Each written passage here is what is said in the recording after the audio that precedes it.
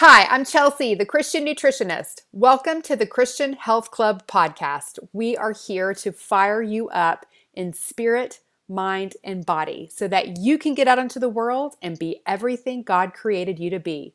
Welcome to the club. Here we go.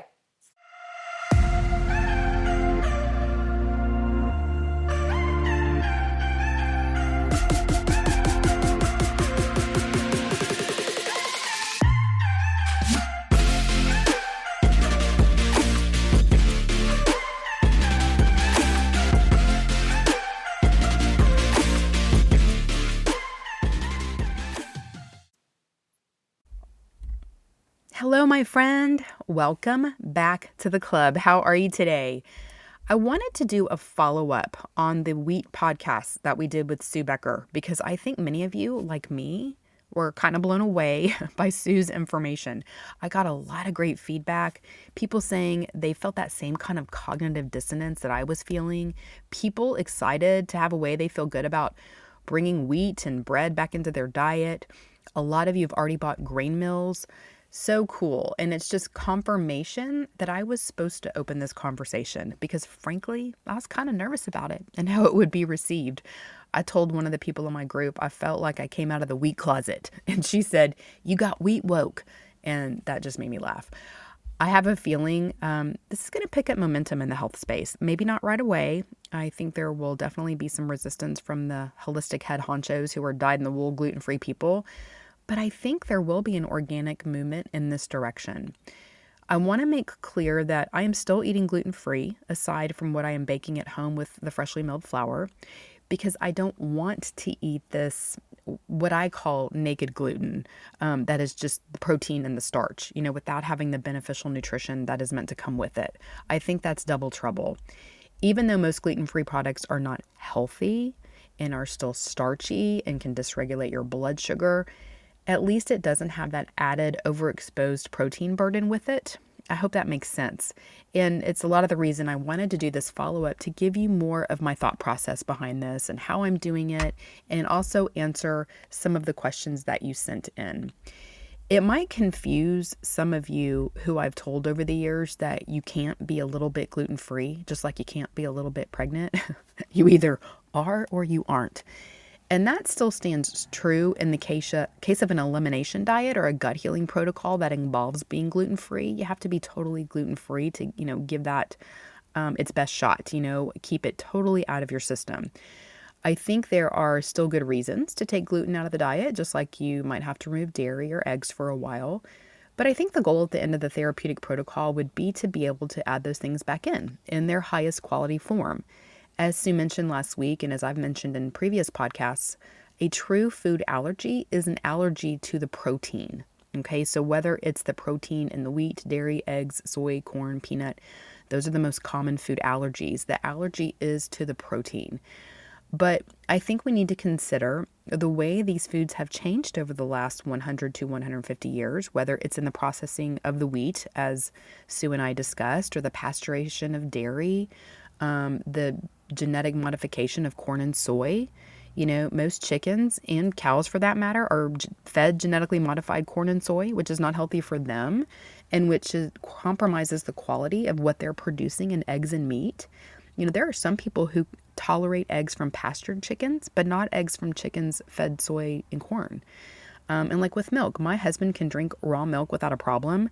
But if we get it from the store and he drinks it, it absolutely tears him up. It just, in the same case of the wheat, it's just removed so many of those good vitamins, minerals, enzymes, which help you process the milk. And so it's that same quality, a question of quality. And so when it comes to the wheat in its most natural form, perhaps people could eat it when it's not being hyper processed. And the other thing we have to consider, like Sue and I talked about, is the digestive function of most Americans, which is not great. Like she said, one of the most recommended and prescribed medications is an acid blocker, which prevents you from making the stomach acid you need to break down protein. When protein cannot be broken down, not only does it feel like bricks in your belly, and all of this can create this acid reflux situation and leads to leaky gut. And when the food's not broken down, those big food molecules passing into your bloodstream can alarm the immune system, and then you start having immune responses. So it becomes a big mess, and it's quite common. But what if you ate the food in its highest quality form, prepared in a way that is good for you, and you had good digestive function? That's the ultimate trifecta, the holy trinity, if you will, when it comes to eating food. Now, I had a question about how I'm working this bread, the wheat, how I'm working it into my diet, and how it's kind of fitting into my macronutrients, because it's obviously very high in carbohydrates. But as you well know, I eat carbs. I eat bread, crackers, cookies, muffins, pizza. That's nothing new. Being able to eat carbs that I like is like the whole crux of how Feast to Fast got started. It's not like I wasn't eating carbs and now I am. If you've taken Feast to Fast with me, you know this is all about how, what I call, be the boss of your carbs. You know, how can we still fit in some of these delicious foods and stay at a healthy weight, keep our blood sugar regulated, all that good stuff. So I'm fitting this wheat bread in just as I would gluten-free bread, you know? But this is where some of that cognitive dissonance came in for me. There's really not an easy to access store-bought gluten-free bread that's good for you. The most redeeming thing I can say about them is that they're gluten-free. You know, there's no nutrition in them, just like there's no nutrition in regular store-bought bread. But at least with gluten-free bread, the burden of that naked gluten isn't there. But I've never felt good about recommending the gluten-free bread in the store to people, you know, or buying it for my family, which, by the way, full disclosure, I still am buying some of that gluten-free bread. We've slowly decreased the store-bought as we increase the homemade, but we have not 100% switched over. I just want you to know that, so, you know, you can be setting reasonable expectations for yourself. I've also made homemade gluten-free bread in the bread maker over these last few years in an effort to have better quality, which it is because I don't use bad oils and I use honey instead of processed sugar. But the flour isn't healthy. It's just gluten-free. You know, it doesn't offer any nutrition, just energy, just what some of y'all like to call calories. But you definitely have to work all of this into your diet mindfully. Otherwise, it can really wreck your blood sugar regulation. And, you know, all of this is what we do in Feast to Fast. But after hearing Sue speak, I was like, wouldn't it be better to eat bread that actually has redeeming qualities? Like, actually has some nutrition in it, like the B vitamins and vitamin E? You know, in fact, if I could tolerate this milled wheat, wouldn't it be better to eat this than gluten-free bread, which doesn't offer anything in the way of nutrition and, quite frankly, detracts from nutrition?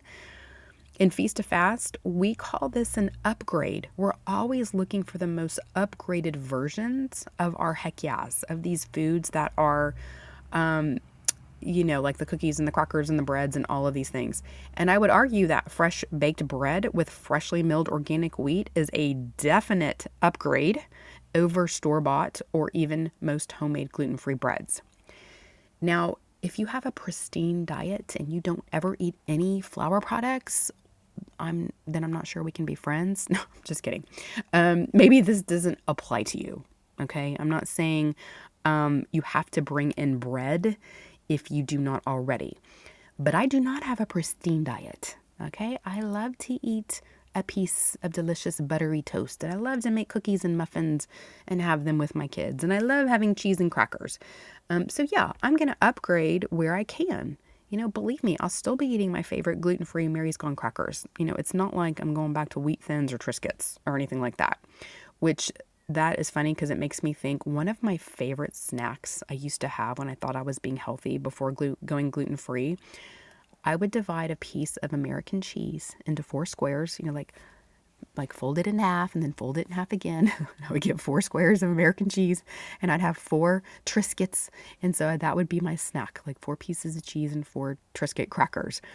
And God love my soul, I chose Triscuits because they only have 3 ingredients: wheat, oil, and salt, which is definitely better than a cracker with 25 horrible ingredients. But, you know, in the Triscuit, the wheat's not healthy, the oil is not healthy.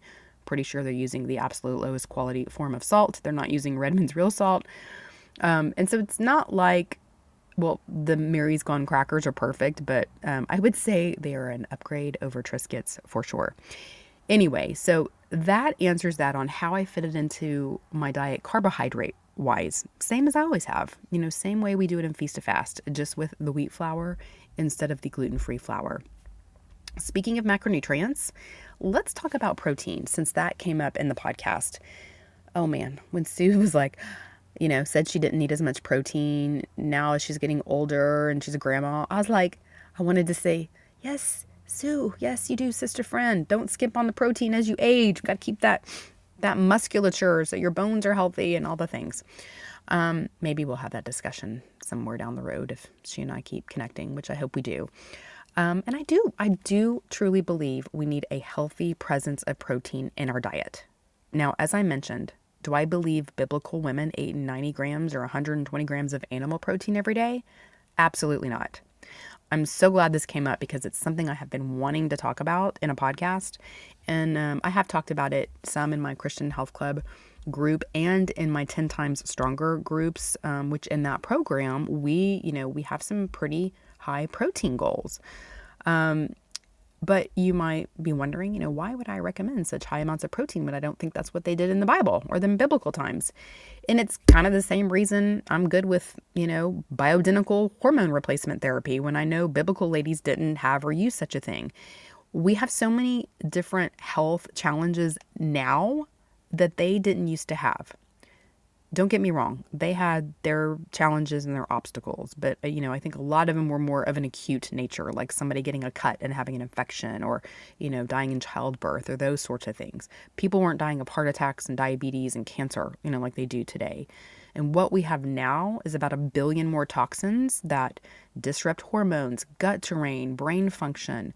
We have an unbelievable amount of new quote unquote foods. I will use that term loosely, that didn't used to exist, 100, 150 years ago, including seed oils and these processed carbohydrate foods. And the reason Feast to Fast works so well is because carbs are what trip us up the most, because there are so many more in the food supply now than there ever has been in the history of the world. And, carbohydrates turn to sugar in the body. And when we eat too many, they make us get stuck in sugar burning mode and store fat. Not to mention that these processed carbs are riddled with horrible ingredients like bad oils, dyes, preservatives. And, our livers are like, what are you doing to me right now? It's just we're overburdening our liver and it's just overall really hard on our body. But they didn't have factory processed food and man-made chemicals in biblical times. They also didn't sit inside all day, hunched over computers, under artificial lights. They were outside, under the sun, moving around, eating fresh food, including fresh bread. Making bread was a major responsibility for biblical women. They had to grind the grain by hand, which I can't even imagine, and make the loaves and keep the fire all at the right temp and, all that thing. It was serious business. Not like me milling my grain in 30 seconds and dumping it all in the bread maker and like, voila, the bread is out 3 hours later. We're just so stinking spoiled today. We're like, I don't have time to make bread. But we do, friends. We really do. So because we have an insane amount of carbohydrates in the food supply now, and much of them made with hyperpalatable, addictive ingredients that keep us going back for more. In other words, we have a very hard time controlling our carbohydrate intake. But when you focus on getting 20 to 30% of protein in your diet, and I'm talking about animal-based protein from meat, eggs, or fish, you get the complete protein, meaning all the essential amino acids in proper synergistic ratio, so that you can easily engage in muscle protein synthesis, and so you feel satisfied and full with less food intake, frankly. Eating that much protein helps prevent overeating.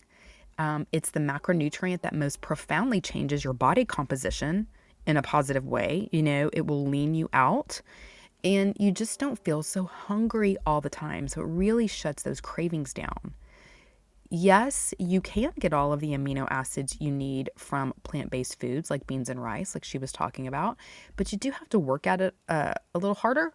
And for people that, I'm thinking in these poorer countries where they don't have just this influx of all this food that we have, that's in a lot of cases, that's all they got, and so there's not really that much of a risk of overeating like we have, like if we're trying to get our beans and rice, our amino acids from our beans and rice, and we're eating it with our chips and queso, and our, um, you know, and then earlier in the day we had like our sandwich and chips, you know what I'm saying? Like we just have so many more carbohydrates, that it just adds up quickly, so much more quickly than most people realize, which is why Feast to Fast is a real eye opener for people.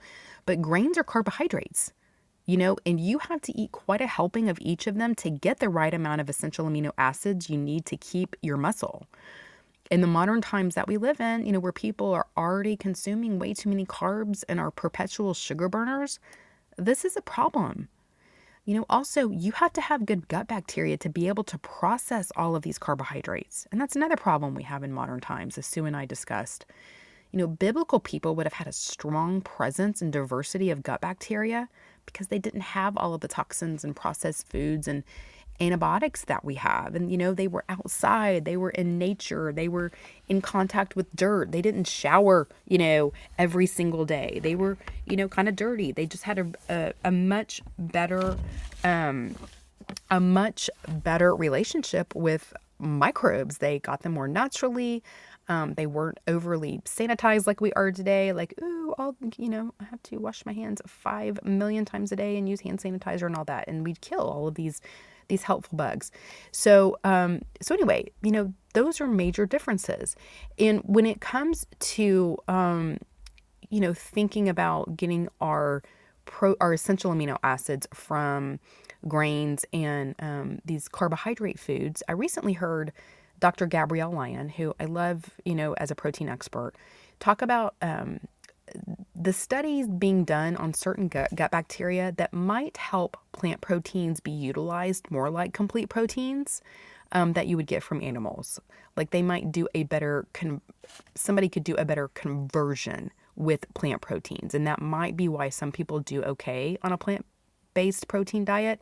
Honestly, from my years of experience and from everything I'm read and seen, that's very few people. A lot of people on a completely plant-based diet do okay for a while, and then at least by 5 years, if not sooner, their health often really starts tanking. But anyway, that there is that possibility, and so it might be that those people have some better species strains of gut bacteria that help them utilize those plant proteins in a more efficient way.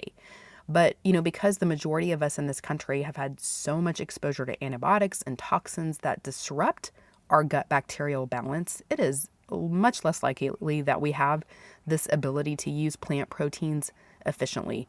We just use animal proteins so much more efficiently because they are an efficiently delivered protein. And they are also, again, you don't have to eat near as much of an animal protein to get the protein out of it, whereas you have to eat a lot of a plant food to get the protein. And in a society where people are overeating as it is, that is not helpful. One way I kind of think about it is this, are we more like an animal or are we more like a plant? And I hate to tell you, but we are animals with a more developed brain. Well, some of us are anyway. I've kind of had this thought that, we eat animal foods to feed our human cells and plant foods to feed our microbial cells because we are, made up of many, at least half or more of microbial cells. And so I think that's why a protein from animal foods, animal foods and plant food diet is optimal. How having some, healthy proteins, meats, eggs, fish, healthy fats from both the animal kingdom and the plant kingdom, and then, some carbohydrates, plant foods from the plant kingdom. But amino acids from protein are what the body uses to make muscle, skin, brain cells, hormones, bone, all the things, that make us very human. And plant foods, while we get some vitamins, minerals, and antioxidants, a lot of its purpose is to feed gut bacteria, the fiber. But we have such compromised gut bacteria in this day and age, and that's a lot of the reason you see so many people feel better on a meat-based diet, and why carnivore has become a very popular therapeutic diet. I feel better when I eat more animal protein than I do a big plate of vegetables. That is for sure. And like I told Sue, I don't think biblical people ate huge plates of veggies. You know, they may not have eaten as much animal protein as the protein experts suggest, but I don't think they ate as many vegetables and fruits as the plant people suggest, simply because they didn't have access to the variety or the quantity that we do today. They were not eating big plates of Brussels sprouts, broccoli, and romaine lettuce. You know, they would have eaten fruit, some maybe some root vegetables, nuts, and seeds seasonally. They would have eaten meat sometimes, but probably more of their animal protein came from dairy products like milk and yogurt than meat. They definitely had meat. We see that throughout the Bible. We also see the dairy. And they did have grains, you know, like lentils and then, you know, your wheat bread. I found an interesting reference in Job 30. That says, the verse is kind of confusing sounding, but I'm just going to read it to you. It's Job 30, 3 through 4. From want and famine, they were solitary, fleeing into the wilderness. In former time, desolate and waste, who cut up mallow by the bushes and juniper roots for their food. Okay. It's worded kind of strange. So in the biblical commentary, it said mallow, the mallow they reference is likely a saltwort, which is, I guess, kind of like it'd be like a leaf, maybe used in like a salad. And broom is probably juniper, which it says broom roots or root crop. And in that verse, it makes it sound like those, you know, that's desperate times. Like we're plucking some of these leaves off a bush. Another translation said they were plucking leaves off the bush. And in fact, the commentary said, you know, Job makes it sound like, you know, these foods were the food of the poor classes. So the point I'm trying to make here is that they were not making big, ginormous salads. Okay. And honestly, I think fresh fruits and veggies were probably the rarer things they ate. And mostly their carbs would have come from the grains eaten alongside the animal foods, you know, fish, bread, and wine. The meal of Jesus. I did go back to that verse that Sue mentioned in Isaiah 7:15, which says, in several translations, it reads like this: butter and honey shall he eat, that he may know to refuse the evil and choose the good. But like she said, the commentary also suggests that it's not butter, but curds, you know, and I'll translate it basically into a yogurt. Okay. But the point of that verse is making it sound like, or explaining that those would have been common foods for children. So the commentary says, the common food of children in that country where these articles were in great abundance and of the best sort. So speaking of the curds and the honey. And so the principal meaning of this verse seems to be that this child, called Emmanuel, shall be brought up in the usual manner. Okay, all that just coming down to the point that Jesus would eat like all the other kids, okay, because he's divine and human, and so he's going to eat these foods like all the other kids on the block, okay, in the hood. So one other thing about plant foods of today compared to plant foods historically was that now most everything is sprayed with pesticides. And so if you pair that with the poor soil conditions of today, not only are many of our plant foods reduced in nutrients, but also come with a big helping of poison. So there's a lot to consider here, you know, and these are all the things that have been on my brain that I feel like I needed to unleash on you and share with you for more context and to flesh out this conversation. One thing I meant to ask Sue and didn't get to was about using yeast versus like fermentation process. And so I did email her and ask her her thoughts. And this is what she said. She said, we predominantly use instant yeast for our yeast leavened breads. The brand is Firmapan. It's a French strain instant yeast. She said we sell it in 1 pound vacuumed seal packages and it's very reasonably priced. She said, I do some sourdough, which I love, but I am not totally convinced it's the only way to enjoy the nutritional benefits of bread. Sure, the longer, slower fermentation will increase perhaps some of the nutritional benefits, just much like fermentation of milk to yogurt increases the B vitamin content. But any fermentation will make nutrients more available, whether that is with a traditional sourdough or yeast. Sourdough leavening has both yeast and lactobacillus organism. Some people claim that they find they can better digest sourdough bread and they prefer only that. I have never had a problem with either, and since as a culture we Americans are more used to a softer, fluffier bread, I typically use straight yeast dough for my bread. Okay. And that's kind of where I am too at this point. As I've mentioned before, I kill sourdough starters like I kill plants. I've got an entire pot graveyard in my backyard from all the plants I've bought that I haven't kept alive. Neither one of those is my gift. And so I'm glad to hear Sue say that she just mostly uses the instant yeast. I have been using organic yeast packets that I find at the store. Okay, so now I want to answer some of the questions that y'all sent in. Great questions. You were so inquisitive, so excited. So let's see here. This one is from Angie. She said, how often can you or are you supposed to eat the bread? Is it daily? Is it every meal? Well, I mean, there's no rule. I don't think. I don't eat it every day, and certainly not at every meal. I probably eat it 2 to 3 times a week. As I mentioned earlier, I keep it, moderated within my feast to fast carb parameters, and I'm balancing it out with the other carbs I might be eating in the day, so I'm not overdoing the carb load. And that's just the way I've eaten for years and years. This, like I said, has been a lateral step for me, just a healthier version of the bread or muffins or pancakes or whatever I might have been cooking for the family and eating. I think you could eat it every day if you wanted to. I think we have to be mindful of our carb load. If you remember, Sue said, somebody asked her that question and she said, well, Jesus calls himself the bread of life. How much do you need Jesus? So, I mean, that would indicate you need to eat it like for every single meal. But anyway, I think that's just kind of up to you, but that's how I do it. Okay, Angie also asks, can you make the bread and freeze it, or will that change the good stuff? Just thinking about if I can make it for my son in college and freeze it until I can get it to him. Yes, you can. Freezing is a great option. Here's the key. The key is to not let the flour sit too long before you bake with it because it starts oxidizing. That is the problem. You want to use the flour soon after you mill it, but you can bake it and freeze it and then it will be fine. I haven't frozen any yet. I typically bake it in my bread machine. I take it out and let it cool.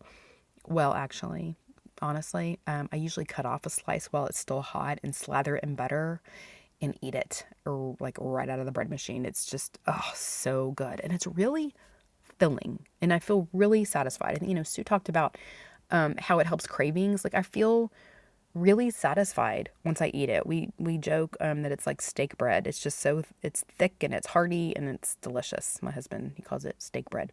But once it's cool, I wrap it up in a tea towel and I just leave it on the counter.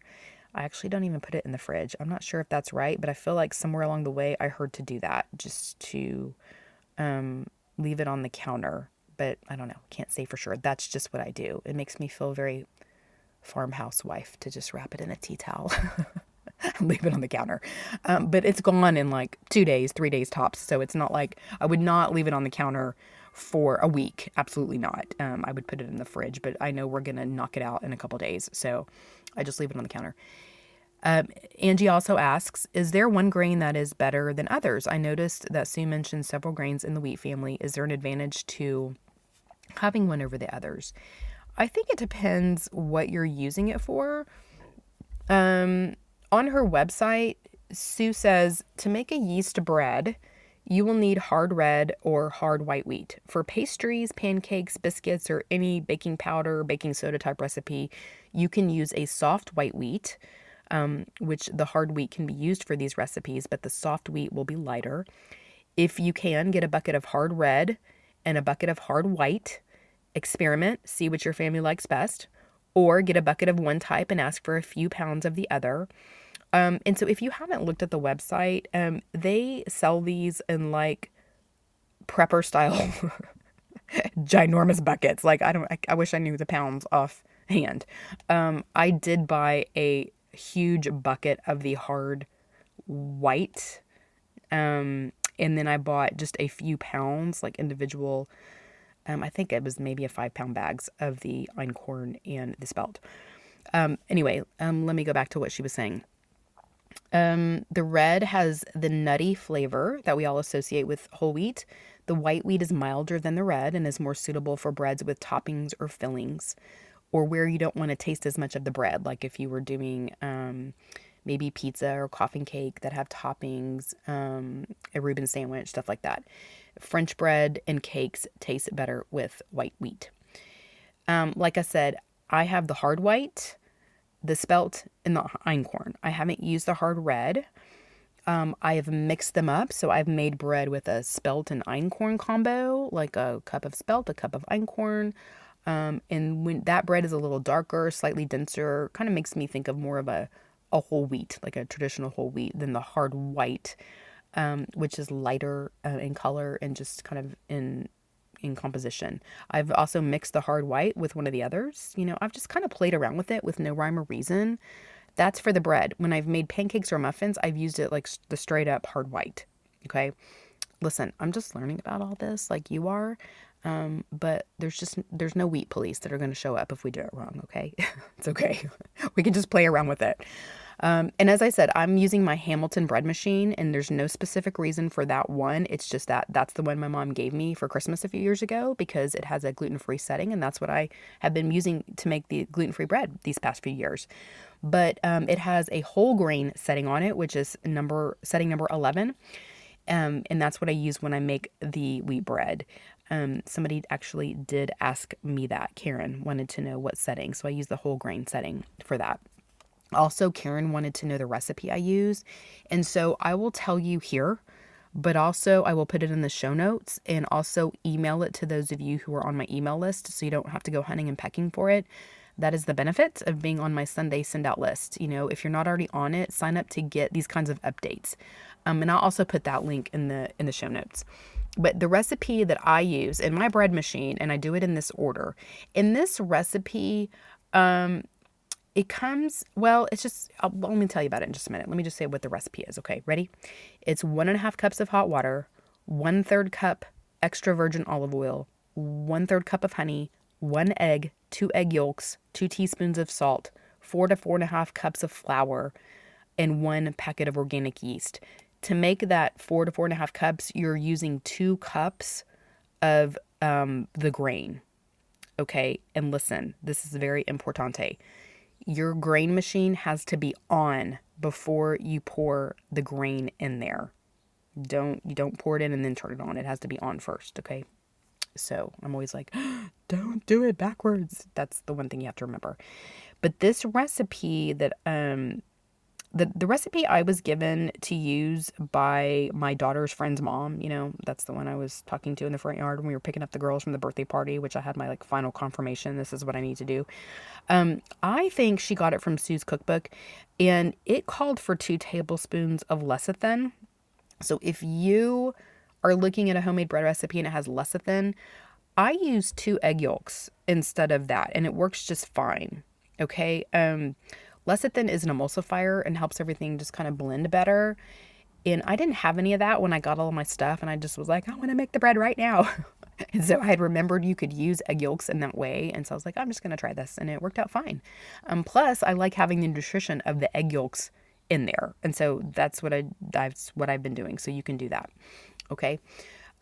So the recipe that I'm doing is actually, it's kind of a combination of the one I got from my friend, and which I think she got from Sue's information, and then it was the one I was already using to make gluten-free bread. And so it's just I just kind of combined those in a way, and then it worked out. So that's the recipe I use, and like I said, it will be in the show notes and email, all the places. Okay, Angie, let's see. Oh, okay. Also, because Angie had asked about the different grains and stuff. I'm sure there's some slight variation of nutrition among the flours. I think that these are the ones Sue uses the most, but she did also mention the Ezekiel blend that she likes as well, and that is a mix of the different grains, and I haven't tried that. And I have to imagine it is better than the Ezekiel bread you can get in the store. Not to rail on them. Like if somebody was eating gluten, before like all these years, that's the bread I recommended, because it's a sprouted grain. And so that would be your best version bought. But I mean, frankly, to me, and not to everybody, but to me, it tastes like cardboard. And so this is a far cry from that. Okay. Julie has the following questions. Okay, she says, to be clear, the milled bread does have natural gluten in it. It's a natural part of the process. However, it makes it okay because of all the natural vitamins, etc., in that they're being preserved and not stripped away like the commercial breads out there. That is correct, Julie. It is naturally packaged with everything else, which doesn't leave that gluten so exposed, right, that you might say. So when it's commercially processed, it is stripping away everything but the starch. So we're talking, straight turn into sugar in your body, and the gluten, the protein. And so I just think it's like that naked, overexposed protein. Okay, she also asked, how does the bread that is gluten-free formulate into bread if it's a natural process that takes place? Does this mean gluten-free breads, pie crust, bagels, etc. have a substitute that's not healthy or more unnatural? Gluten-free flour can be made from lots of different kinds of flours. Blends of rice flour, corn flour, cassava flour, even almond flour and coconut flour are gluten-free. But they don't have those gluten-forming proteins that Sue talked about. That's why gluten-free breads are light and fluffy. Gluten-free breads are not light and fluffy like bread with gluten proteins. They're if you've had gluten-free bread, they're like kind of dense. Flat and dense is kind of the words coming to mind, and that's why people don't like them. They want their like spongy, fluffy bread, and it's just really hard to get that from gluten-free bread because that's what the gluten does. So they're not necessarily adding anything in place of that. They just don't naturally have the gluten-forming proteins. I hope that makes sense. Okay, she also asks, do you know if there are options to purchase already milled packaged flour to make our own breads, muffins, versus having to purchase a mill machine to make it? Also, are there already milled breads and other bread products on the market, such as Whole Foods, etc., or is the only way to mill the wheat and make the foods ourselves? I don't know of any already milled packaged flour. There might be some out there, but the concern is that, again, the flour starts to oxidize quickly. So it's not shelf stable. And that is really like the whole point of everything, is that, these nutrients start oxidizing, specifically that the fatty acids, the vitamin E. And so it will go rancid. And rancidity, by the way, is why we don't like seed oils. They're rancid by the time you get them home, as they're shelf stable. So putting rancid things in our body are oxidizing. It's just very inflammatory. So that's the concern. Now, maybe if somebody fresh milled it and then froze it, I read somewhere that you could freeze your milled grain for up to 6 months. But I think the ideal use is to mill it and then use it right away, use it within the day. And then the same answer would apply to buying milled breads. They would have to be in the freezer. If you're going to like a Whole Foods or something, they would have to be in the freezer to preserve the nutrients. I would do an internet search for local millers in your area and see if you can find something.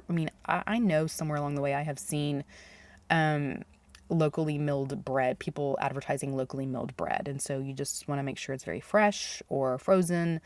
And that might be something that, you ask, how long has this been sitting out? Okay, Elaine asks the question, do you think that people that have IgA antibodies to gliadin that shows up on their GI map, which, by the way, a GI map is a stool test, okay? If they have the IgA antibodies to gliadin, are they a candidate for freshly milled whole wheat, or would that be indicative of celiac disease? Having IgA antibodies on a GI map is not a marker of celiac disease. It can indicate a response to gluten or to one of the many proteins in the wheat.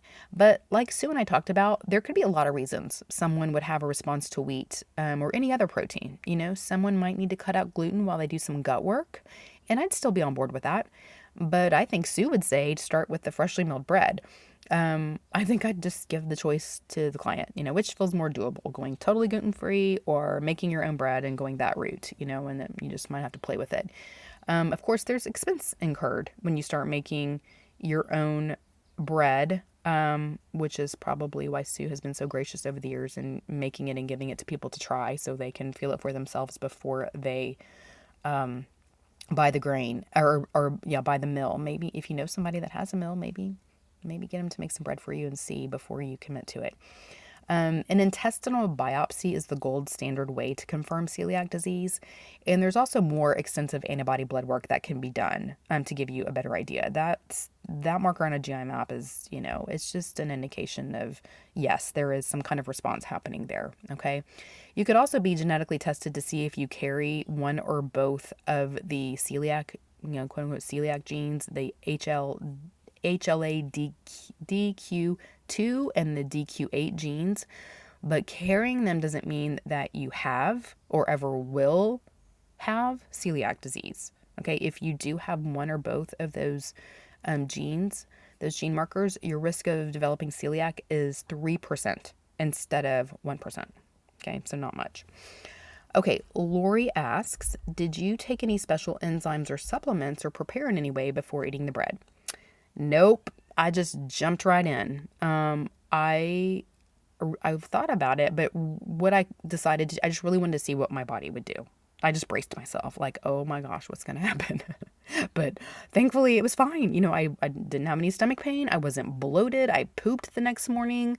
Nothing unusual popped up with my skin condition. I didn't gain weight over the months I was eating it, But like I said, it's not like I was eating carbs and then I just started eating carbs. I've always eaten carbs, except for, that little carnivorous experiment I did a few years ago. So, it wasn't like I just introduced a bunch of carbs into my system that I'd never had before.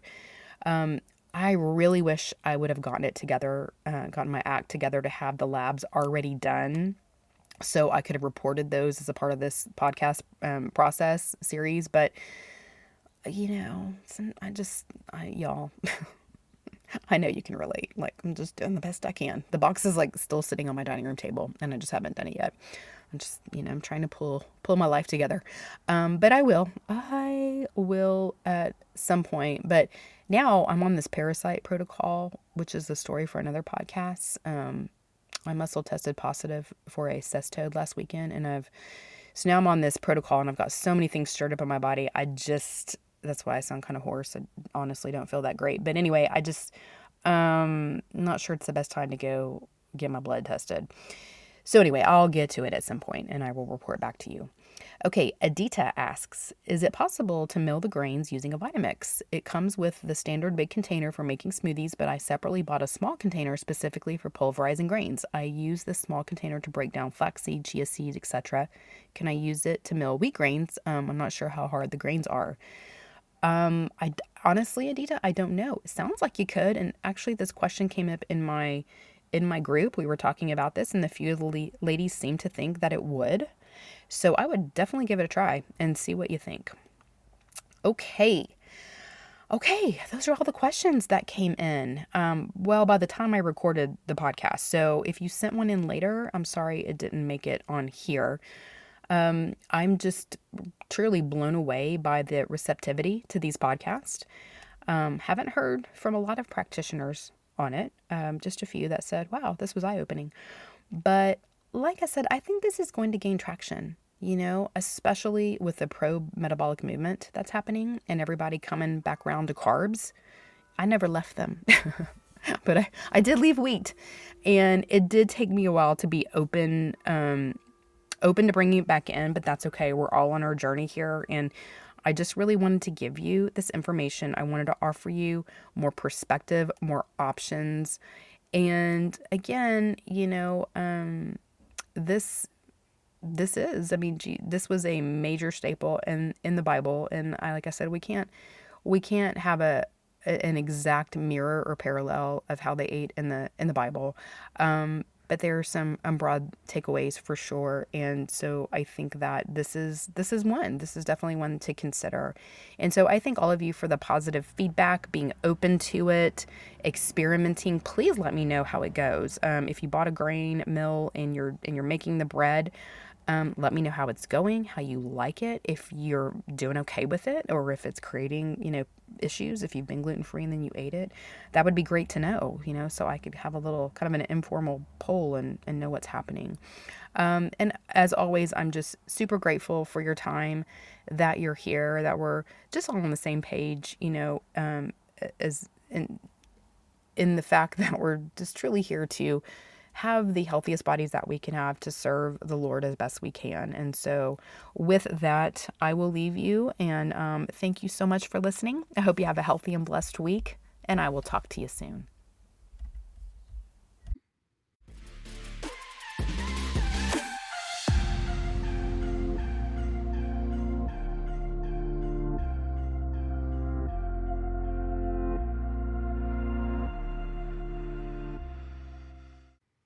Hi everyone, remember that my mom is an awesome nutritionist, but she's not a doctor. The information in this podcast is not intended to diagnose, treat, cure, or prevent disease. Always talk to your doctor before making changes to your nutrition or exercise program. Thanks for listening. Have a healthy and blessed week.